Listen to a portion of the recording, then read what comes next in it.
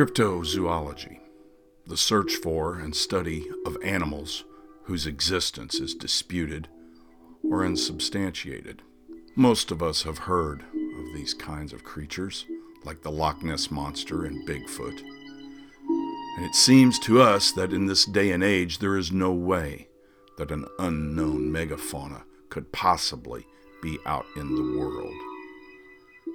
But consider this. The thylacine, or Tasmanian tiger, a large carnivorous marsupial that once roamed over the entirety of Australia, but was driven to extinction by men and dingo dogs. The last one known to be in captivity in 1936, but every year there are sightings in the highlands of Tasmania of this creature. The okapi, a herbivore that looks like a cross between a zebra and a giraffe, was thought to be a legend among the people of the Congo River Basin until one was captured and brought to Europe in 1901. Despite legends among the people of equatorial Africa, the gorilla wasn't believed to exist except in a Carthaginian legend dating from 500 BC that talked of a hairy tribe of men who lived on the continent. It was not until the mid-1800s that the existence of lowland gorillas was confirmed, and the mountain gorilla wasn't discovered until 1902. Odds would have it that there has to be another species out there that we have not yet confirmed. There are reports of giant plesiosaurs. These are aquatic dinosaurs, like the Loch Ness Monster, in rivers of Georgia, the northwest coast of the United States, in the lakes of Idaho and Utah, Lake Erie, Chesapeake Bay, and Lake Champlain, as well as in Russia, Australia, and Africa. In Ireland, there's the legend of a giant otter, the Dochar Coo, in Glenade Loch and Loch Erin. There have been reports of a giant anaconda, 40 foot long, that feeds on crocodilian and dolphin species as well as men in the Amazon basin. Every year there are giant black cats reportedly sighted in England, including the Beast of Botham in Cornwall and the Beast of Exmoor in Devon and Somerset. In Puerto Rico there is the vampiric chupacabra. There's the Jersey Devil in the Pine Barrens of New Jersey. In West Virginia and Pennsylvania, there is the Mothman. And in the Mississippi River Valley and westward, there is the Thunderbird. And then there are the wild hominids, like Sasquatch in the Pacific Northwest. In the United States, we have the Fook Man in Arkansas, the Honey Island Swamp Man in Louisiana, the Lizard Man of South Carolina, the Beast of Bray Road in Wisconsin, the Mogollon Man of Arizona, the Ozark Howler in Missouri, Arkansas, and Oklahoma, the Skunk Man in Florida. And these wild men are reported around the globe, in the Caucasus, Altai, and Pamir Mountains of Central Asia. There are the Almas. In Pakistan, the Barmanu. In Vietnam, the Batutut. In Singapore, there is the Monkey Man. The Orangabadi in Indonesia and the Orangomawa in Malaysia. In China, they tell of the Yeren and the Bear Man, both of which roam the mountains in the western part of that country. And then there's the most famous of all cryptological species, the Yeti, the abominable snowman of the Himalayas. In 1832, a British explorer named Hodgson in Nepal saw a bipedal animal with long hair walking deliberately, but not hurriedly, away from his party. Another British explorer reported seeing the large human-like footprints in the snow during his expedition to Tibet. In 1921, a British Mount Everest exploratory expedition found tracks that their Sherpa guide said belonged to the Bear Man of the mountains. In 1925, N.A. Tambazi, a member of the Royal Geographical Society, claimed he saw a creature in the Indian Himalayas. At about 15 18,000 feet altitude. He observed the creature from a distance of about 200 to 300 yards for over a minute.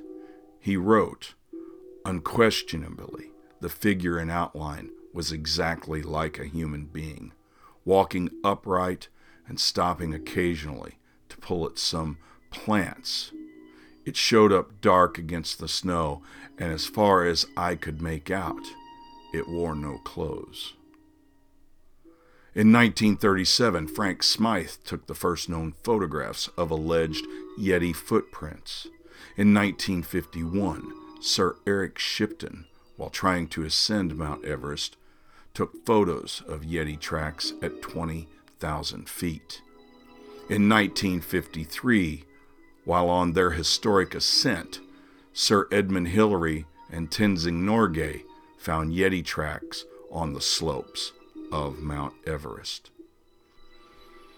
In 1960, Sir Edmund Hillary returned to the Himalayas in an effort to find irrefutable evidence of the Yeti, but he was unsuccessful.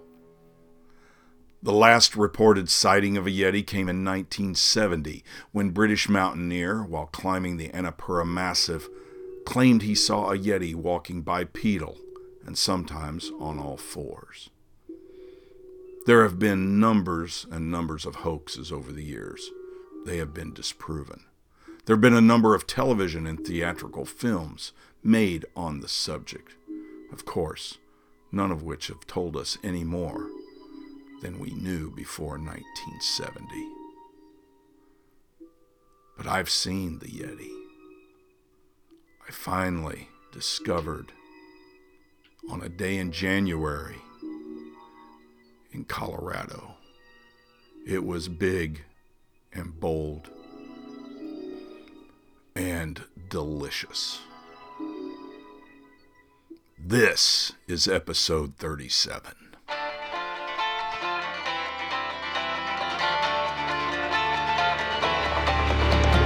Welcome to the Brews Traveler, exploring the craft beer scene across North America, one craft brewery at a time. And now here's your host, the man who gets more MPP, that's miles per pint, than anybody, Alan Tatman. Hello everyone, welcome to the Brews Traveler, and thank you for finding us out here in the podcasting universe. I am the scratchy-voiced Alan Tatman, and I'm still dealing with this crud that has been with me now for a month. I get better. I try to get back into my regular schedule. Then I backslide into it. It gets worse, and then I rest, and I get better. But my voice, even when I'm feeling better like I am today, it's still got this gravelly quality and sounds pretty bad. It's much worse in the mornings, believe you me. But this right now is about as good as it gets, so let's get through this episode, and then Marilee and I are flying to New York tomorrow, along with some of our friends, Brian and Sheila and John and Gyla. We're heading to New York for the weekend. We're going to go see To Kill a Mockingbird on Broadway, and while I'm in Gotham, we're going to head over across the East River to Brooklyn Brewery and check that place out, listed as one of the best craft brewers in the United States by so many people. So we'll have a report from there in the near future. But this week, I've got a conversation with freelance journalist Tony Rehagen a couple of weeks ago about craft brewing in Mexico. Way down here, you need a reason to move. Yes. But before we get to this week's interview, I have an announcement. Get my best voice on here.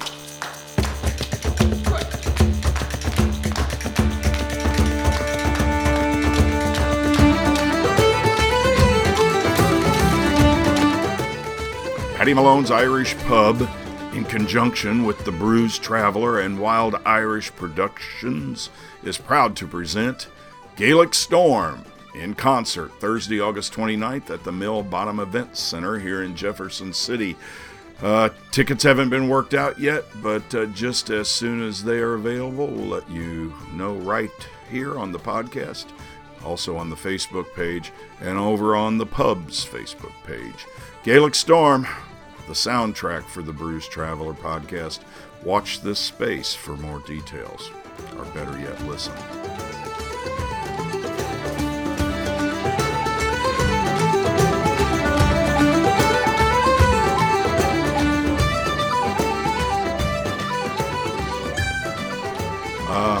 This will be the band's fourth visit to Jefferson City, and if it's anything like the past, it's going to be fantastic. We've heard a rumor even that Boulevard Brewing is going to get involved and become a sponsor, a corporate sponsor of the concert. So keep listening to the podcast, and I'll tell you more details as they come to fruition. This week on the interview, I talked to Matt Sandy. He's the marketing director of Great Divide Brewing of Denver, Colorado. And they have been putting out quality craft beers for a quarter of a century. And I'll tell you, if I could manage it, I think I'd move to Colorado and stay there. Not only is it beautiful, but there's just so much great craft brewing and craft breweries and people that are doing craft brewing out there. It's really fantastic. I loved both visits I had there in the past year, and I'm guaranteeing that I'll be going back again in the not too distant future. So let's get on with it. Here's Matt Sandy with Great Divide Brewing, and this is your interview of the week. Hello, everybody. We're in the River North District of Denver, Colorado at the Great Divide Barrel Bar with Great Divide Brewing Company and the marketing manager, Matt Sandy. Matt, thanks so much for sitting down with us this afternoon. Definitely. Thanks for being here. This is a really good beer. This It's sour. Strawberry rhubarb sour. It's strawberry rhubarb. Yeah. I hate rhubarb, but I love this. Yeah, this is really good. The rhubarb gives it a little earthiness, nothing too vegetal, but it's just we call it almost a gateway sour, because a lot of people come in, they think they don't like sour beers, and this one's more tart than sour, and it's typically the number one or number two draft beer we have at both of our tap rooms. Yeah, That's fantastic. yeah, definitely. It's amazing how the sours have grown so much in the industry. Mm-hmm. I tell people now, I don't like sour beer, or I don't like IPA. Yeah. And I say, when was the last time you tried an IPA? Yeah. And how many times did you try an Yeah. IPA? Same thing with sours. Yeah. There's a beer out there that you would like if you kept trying them. If your first sour experience like mine, I remember trying, I think it was a Duchess de Bourguignon, that very classic Flanders red. Right. Tried it, I was like, this isn't beer, what is this, And it took me a while, that was probably 12 years ago, but I've since come around quite a bit. They've taken on. In the summertime, I typically drink almost nothing but sours. Yeah. I saw that up there. I said, okay, I have to try it before I move on to a Yeti. Yeah, and exactly. So how long have you been here with Great Divide? I've been here a little over 2 years now. And how'd you get involved in the craft brew business? So I started off in media. I worked in print for a long time, and then print kind of died, so I moved to the digital side, and I started writing more and more about craft beer. And then I had a friend who was opening a brewery in Denver, and I was somewhat involved with that and sort of got a glimpse of what working in craft beer was like. And then I started applying for some jobs. I figured, why just write about it? Why not be more involved? And so I applied for a position here. It was in events and it was events and sponsorships position, and then when the marketing manager moved on, I took that position over, and now kind of have my hands in a lot of different aspects of the brewery. So how long have you been with Great Divide? It was actually 2 years, probably last week. Right. Yeah. Now, the founder of Great Divide, Brian Dunn. Yes. All right. Tell us a little bit about his story and how he got this all started. Yeah, Brian Dunn moved to Colorado and went to school out here. Got a master's degree from Denver, University of Denver. After that, he subsequently went to Africa and was helping in developing countries over there, like building farms. He was very into international development. But through his life, good food and drink were always part of his family's kind of time together. And when he was in Africa, he also traveled in Europe, drank a lot of good, Belgium and German beers. And when he came back to Denver, he kind of saw a lack of anything resembling what he was accustomed to. This was in the mid-'90s? This was in, early 90s. Okay. I think he was back in Denver. At that point, we had Wine Coop Brewing, which was started by our former governor, Hickenlooper, who now may or may not be running for president. So there was Beer that. in 2020. Yeah, exactly. I saw him pouring a pint at a Des Moines brewery recently, actually. So he's definitely making that foray. Yeah. If they, I don't know. If they show up in Iowa and New Hampshire this early on. Yeah, I know. You know they're at least thinking about it. Yeah, putting the feelers out. But so Wine Coop Brewing was around. Brian saw the need for a brewery.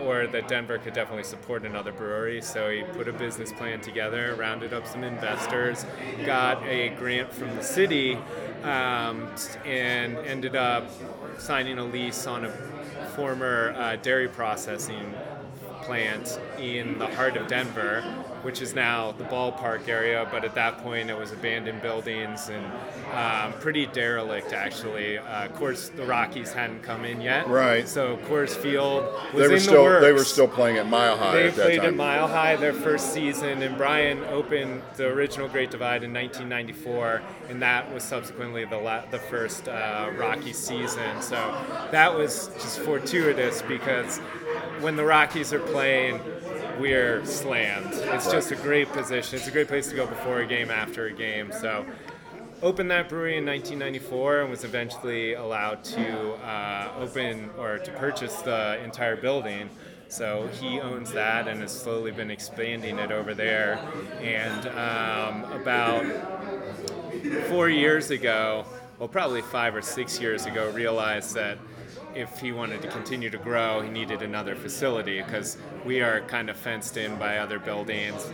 We put in a tank farm outside. Not to mention that the real estate down there now, Yeah. it was a lot more now than it was when he first bought in. For sure, yeah. So we did one neighbor we could have asked didn't want to sell, so Brian started looking for another location because we wanted to expand into canning. We have a bottling line at the old facility, original facility, and he was very Denver focused. He knew he wanted to stay in Denver. We certainly could have done the building you're in now for a lot cheaper had we gone further afield. Sure, right. But Brian Wanted to stay in the downtown.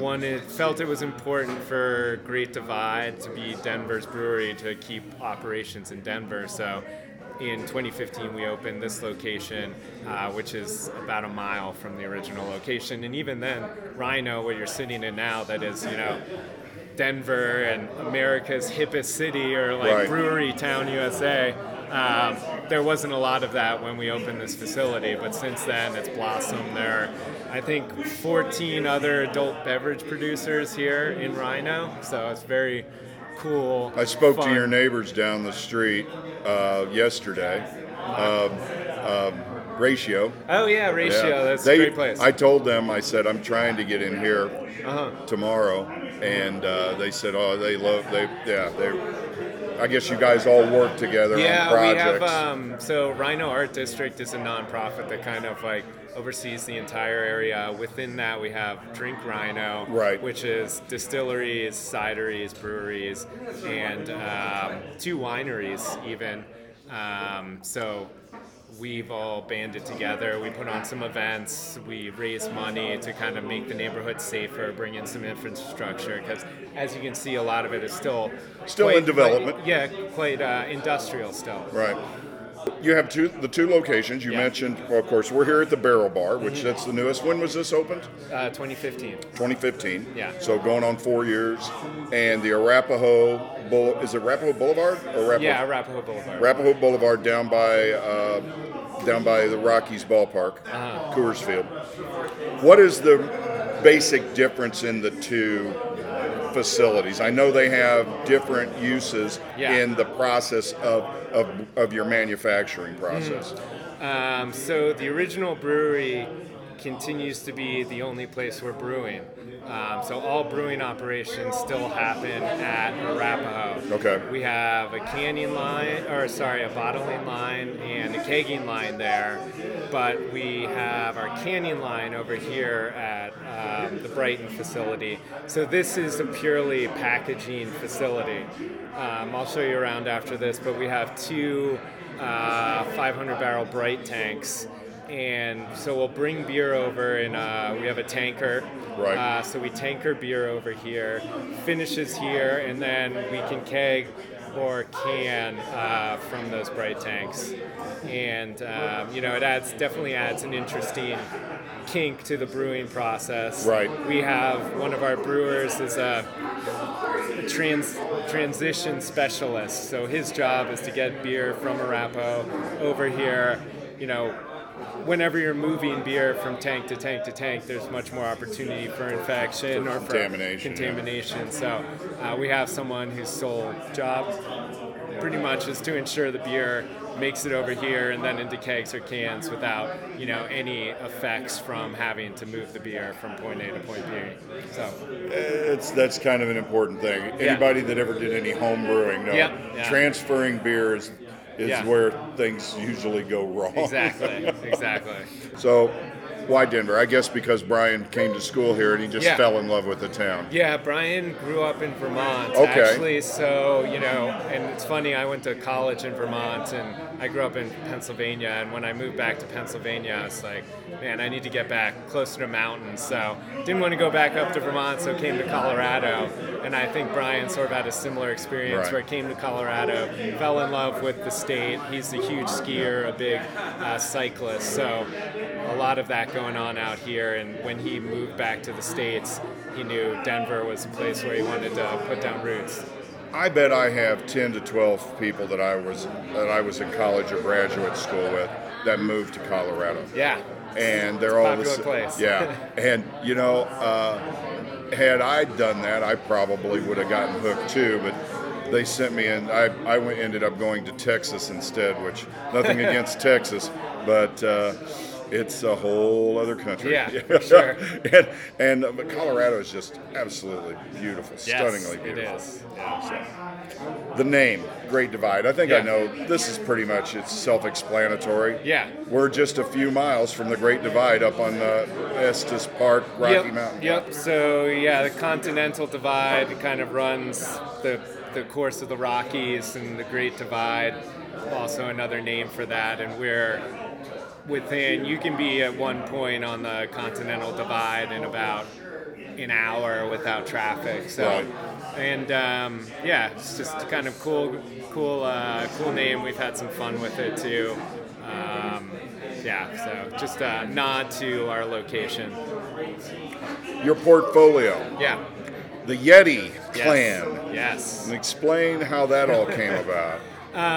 So the original Yeti was actually called Maverick, and Brian Dunn had several beers. There was like Maverick IPA, Maverick Stout. I think there was another one.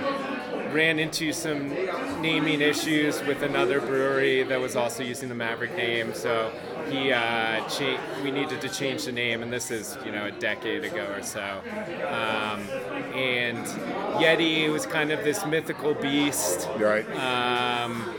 We're in the mountains, and every culture kind of has their own sort of wild man of the forest. Yeah, exactly. Yeah, right. So, and our beers, one thing I think that is important to note about Great Divide, like when Brian started it, his mission was to brew big, bold beers.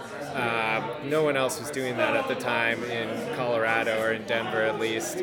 And so what is big and bold, what's bigger and bolder than a Yeti. Right. So, and it's kind of taken off since then. And it's easier to spell than Sasquatch. Exactly, yeah. Though we do have a lot of people that are like, I'll take the Bigfoot beer, the Sasquatch Right, beer, and right. it's a Yeti. So, yeah, Yeti outside of Colorado is our highest selling beer. And so tell us about some of your other more famous beers. I know you do a lot of different seasonals and whatnot, but what are some of your, what do you would say, flagships? So definitely Denver Pale Ale. That's something we're very proud to have the name to. That's been brewed since 1999. About 4 years ago, we updated the recipe a little bit. The original was English-style pale ale, and as Americans became more accustomed to hop profiles and their palates changed, and they were looking for more of the piney, bitter kind of IPAs or pale ales, so looking for something with a bigger hop profile. We tweaked the recipe a little bit to make it more of an American pale ale. And the cool thing about that beer is that when we changed the recipe, we also changed the design on it, and that was number one in our artist series. So every year we partner with another local artist, and they design the can, and so we unveil a new can every year around June. So that's something we do to kind of keep that beer fresh and new and exciting. But it is just kind of like a classic pale ale, good, post-shift beer. We definitely sell a lot of that in Denver and Colorado. Beyond that, our most popular IPA is Titan IPA. That's a classic West Coast style IPA. Yeti is the Imperial Stout we mentioned. And then Colette is a farmhouse-style ale that's also extremely popular. It has been the number one selling saison farmhouse beer in Colorado for some time. So those four are definitely our most popular flagship beers. We've introduced a couple more year-round beers like Claymore Scotch Ale. Hercules is our double IPA. The strawberry rhubarb sour you were drinking was a year-round beer, but we're actually switching that. That was currently in 22-ounce bottles, but we're going to switch that to 12-ounce cans. Nice. Yeah. And then... I might have to take one of those. Yeah, definitely. And then Heyday Modern IPA was a IPA we put out last summer when people were sort of trending towards the New England style hazy, juicy IPAs.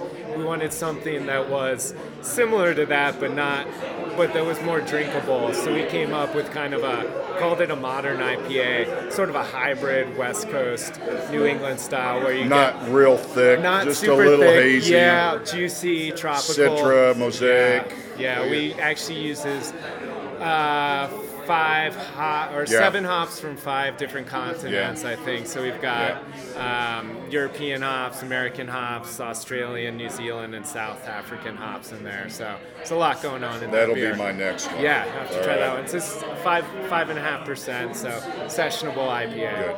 Good. Annual production. You guys are well over 30,000 barrels a year. We are north of 30,000, not too far north of 30,000. I think 2018 we haven't quite wrapped, but I would guess we're around 32, 33,000. Yeah, the Brewers Association, they haven't put out the numbers yet, but for 2017, I think you guys were 36 and we change. were somewhere around there. So I mean, we weren't quite where we wanted to be in 2018, but I don't think that's any different than a lot of breweries our size. Market's so competitive these days. It is. It's very competitive, and maintaining market shares it's going to become, I think, the new challenge down the road. Distribution. What states do you guys go to? Well, we are in 30 states right now, and we're launching in Wyoming and southern Idaho in February. So we'll be in 32 states and I believe 8 countries. You can actually get Yeti Imperial Stout in Nepal, which is kind of fun. So Yeti's in his homeland. But our beers are popular in Scandinavian countries. We just launched in France. You can find our beer in Italy, China. So we do have an international footprint. That's got to be a whole different set of headaches. International marketing and sales. I'm glad I do not have to deal with much of that. Our the distributors we partner with know what they're doing. It would be hard for us to just make some calls to Italy and try and figure out what that is. So we partner with distributors that have experience bringing in American craft beers to that market. They know all the people. They can easily be like, hey, we need X, Y, and Z from you, and that's all you need to do, and they kind of handle everything on the other side. But I find it fascinating that beer brewed here at our facility that leaves our dock can be in France within 20 to 30 days. Yeah. The logistics behind it just blow my mind. Yeah. You guys are involved in a lot of charitable and community causes. Yeah. Just a few of them, a couple of them that you're... Yeah, we Great Divide's always been very interested in giving back to the community. So we like to find local nonprofits that have similar sort of mission or ethos as Great Divide, and we've supported environmental causes, food shortage, nonprofits that deal with kind of like food shortages. Vulnerable populations, a lot of outdoor geared nonprofits getting kids out into the great outdoors, and also some music and arts ones. So one we're currently doing and we've done for 4 years is Levitt Pavilion, which is a national nonprofit. I think they're in 5 or 6 cities, but each city kind of operates on its own. And the Denver Levitt Pavilion is a mostly free outdoor amphitheater in one of our great parks here in Denver, and they bring in about 50 free shows every year and a couple pretty big paid shows. So we partner with them. They sell Great Divide down there. They do a lot for the community they're in. They bring music to a lot of people, which we're a big fan of.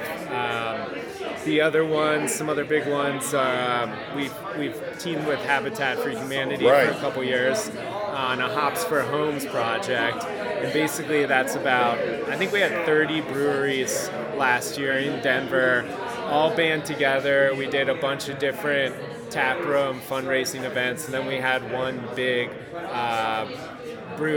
beer festival here at Great Divide, and all that money went towards building a home for a family in need.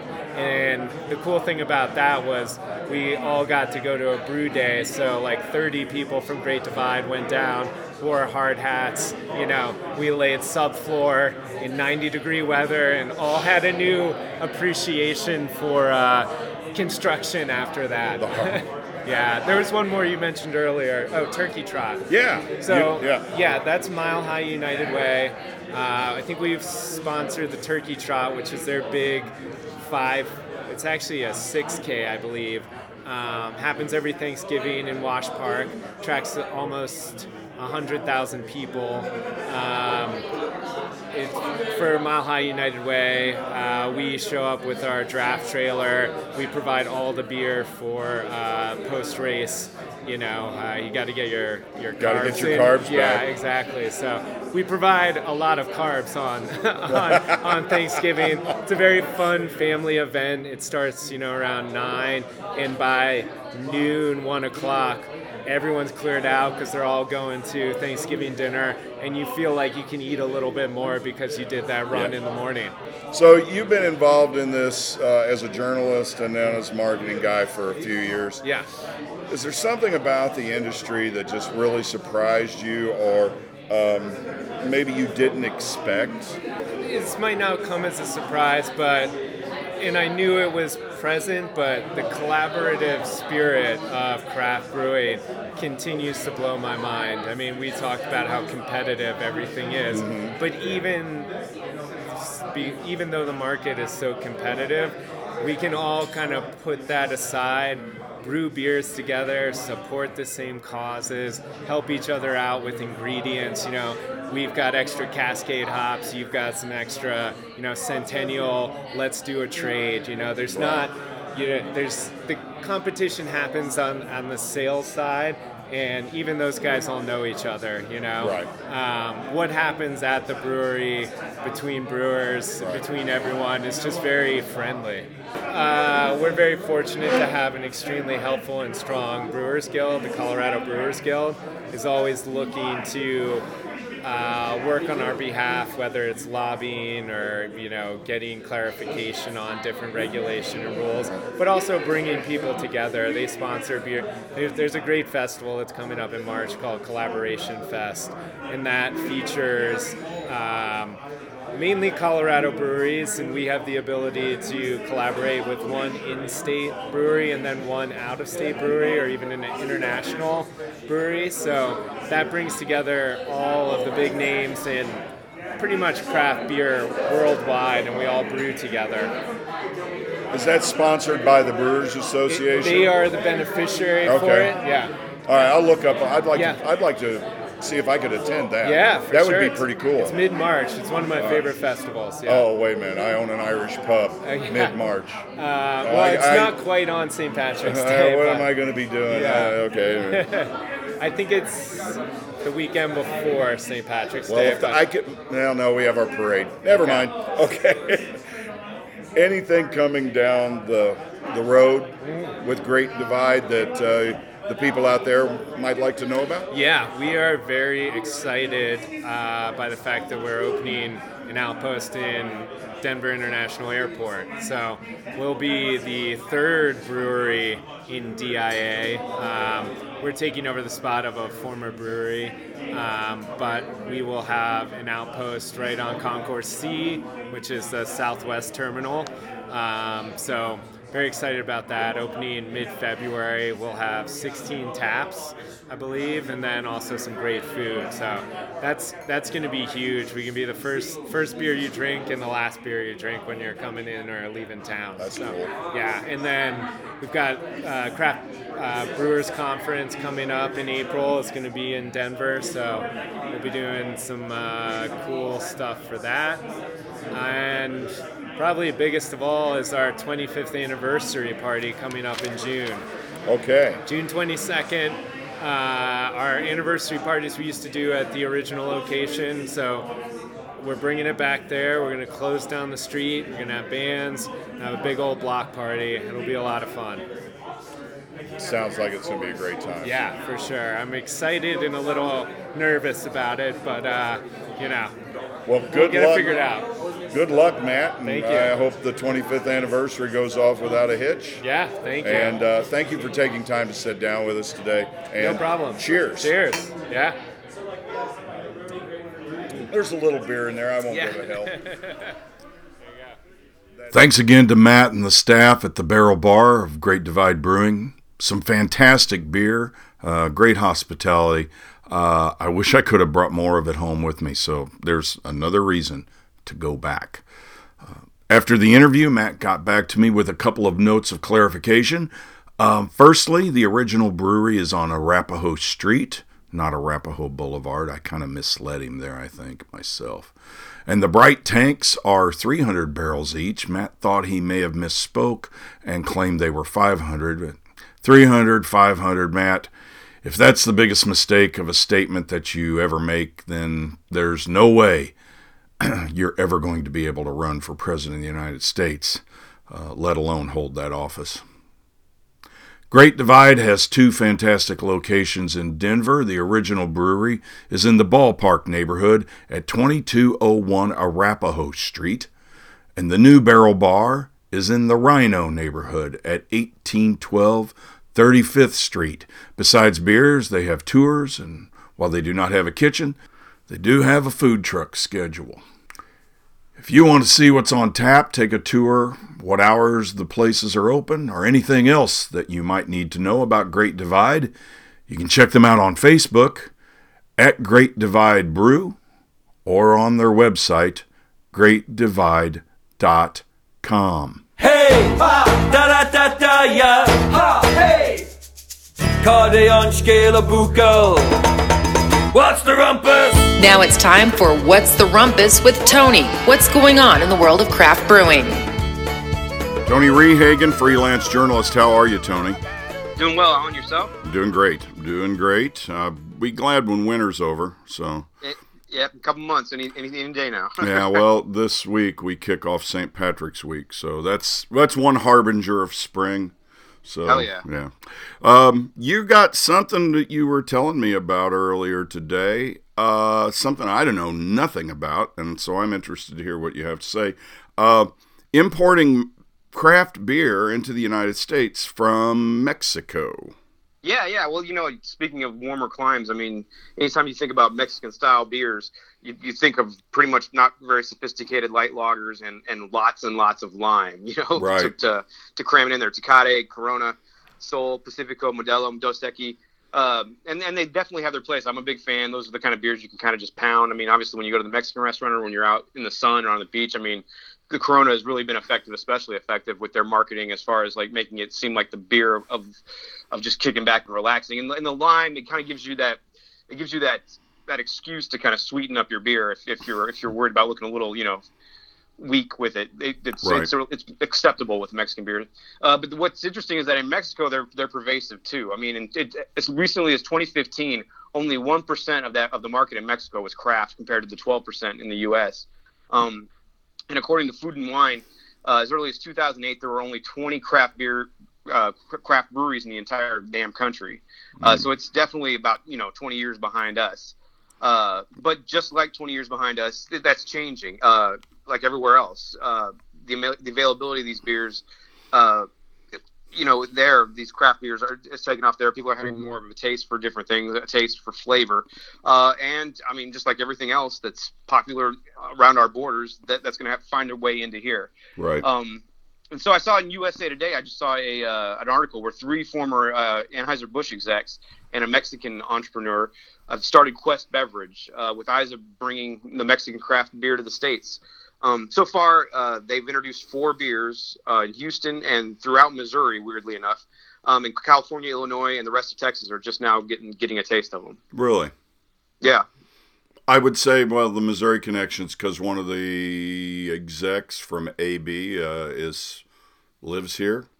Yeah, well, the company is based here because 3 of them are still based here, and I think it's because of that infrastructure. I think Missouri kind of is that way too, just because that's how Anheuser-Busch had done it, to where Missouri drinkers may be a little bit more receptive to seeing some slightly different beers out there. Obviously, they still gravitate towards one or the other, but I mean, anytime AB would come out with one of their different products, we'd be one of the first ones to see it. Whether it be Tequiza, if you want to bring up bad memories. Oh, bad, terrible memories. But yeah, these are different. But yeah, so it is interesting with Missouri. But yeah, California obviously makes sense. Texas, those places. But what's interesting about these is like it's not your typical Mexican lager. It's not like a craft lager from Mexico. The 4 brands they're bringing in. There's a crossover IPA and a crisp blonde from Cerveza Urbana in Mexicali, and then a Kolsch and a London-style ale from Cerveza Rey in Monterrey. Okay. Yeah, I mean, and obviously those are German and European styles of beer, but I mean, if you think about it, so are the craft beers of America. Right. Well, I mean, going crazy. Yeah, on the old podcast, I did a one episode and we talked about how German brewers got to Mexico in the late 1800s, like where as brewing expanded across the world in the late 19th century, it was German style brewing that was going where it expanded into. So that doesn't surprise me. I would like I have a question. Are these guys 100% independent, or are they this Quest Beverage? Is it partially owned by a larger conglomerate? No, they're independent. Okay. As far as I can tell, yeah. And so they're starting to get into it, and that's the challenge they're going to face is that market share. But what's interesting is, and then talking about styles, while Mexico doesn't have necessarily a specific style of beer a cerveza that they're going to export, it seems to be like you notice those styles, the crossover IPA, which is another word for a session, right. The blonde, those are all easy drinking, which kind of seems to be the style, and that seems to be what they're kind of banking on being able to market here. But the growing Hispanic population here in the States, the Mexican imports have really held their own, even as the rest of beer sales have kind of flatlined. not flatlined, but flattened out. Right. For instance, like Modelo, yeah, right, not flatlined at all. But Modelo Especial, held with 5% of the market share in 2018, for instance, and that's like an 18% climb for them from the previous year. So I mean, really, and I wasn't aware of this until I got into this story, that the Mexican imports have really held their own, while a lot of the other big boys have really taken hits. And there just doesn't seem to be any end of it. I mean, you ask if there's room for these things. We look at it every week, that there's just an unbridled growth of craft here in the U.S., and there just doesn't seem to be any end or real saturation point in sight. There just always seems to be room. So who knows if they'll be able to take off here. Right. Well, these breweries, did you read anything about, how customer welcoming are they? I mean, do they have tap rooms? Are they based upon models of United States craft brews? Or what did you see? Well, I saw, and then this is what they were doing. They basically, these Quest guys, these execs, kind of auditioned in a way. They said they had narrowed it down to like 12 different breweries, and they were looking for stories. Okay. We talked about this before, about how that kind of sells here in the States, and which is crazy because there's so many stories, how many you hear, but like that's what really people seem to be wanting. One of them, I believe, is two younger guys who have done it, and the other one is more of a family business. Mm-hmm. But they're looking into the stories of these beers, as well as kind of where they're from, all right, and that sort of thing. So I think that's what they were looking at more than anything. So I guess we're gonna have to make a road trip down to Mexico at some point in time. I guess so, man. I mean, whatever the job dictates. Mexicali, that's down in Baja, or just at the top of Baja, California, isn't it? I think so, yes. Yeah, that might not be a bad choice. Right? Yeah. Monterey, I believe, is down. My Mexican geography is terrible. My geography of Mexico, I should say. But I think Monterey's down on the Gulf Coast. Anyway, so anything else you got, Tony, that we might want to know about Mexican craft brewing?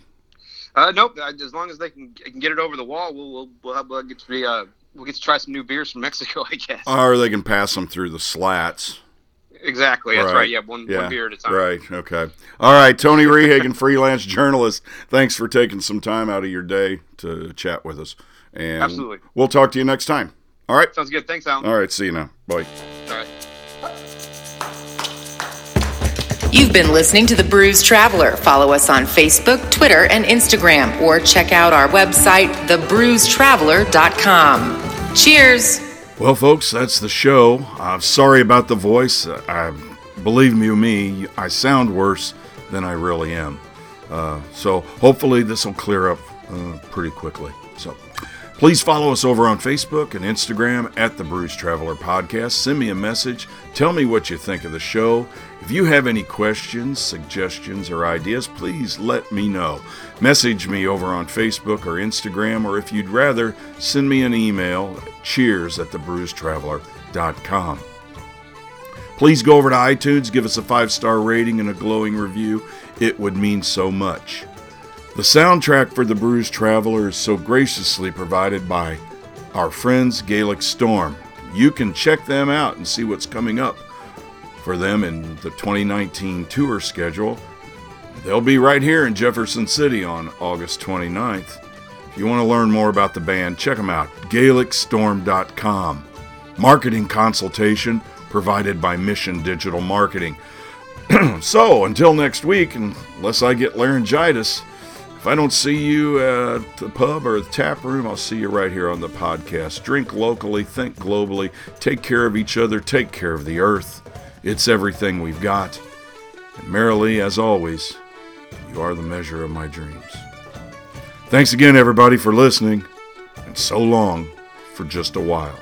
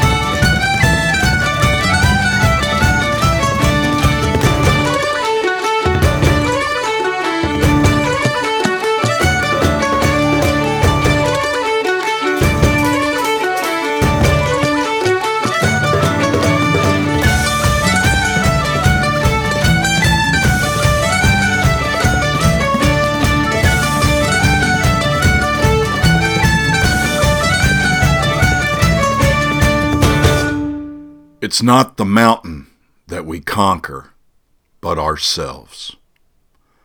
Sir Edmund Percival Hillary, Knight of the Realm, Order of the Garter, Order of New Zealand, Most Excellent Order of the British Empire. Along with Tenzing Norgay, the first man to reach the summit of Mount Everest, the world's highest mountain. Born July 20th, 1919, Auckland, New Zealand. Died January 11th, 2008, Auckland, New Zealand.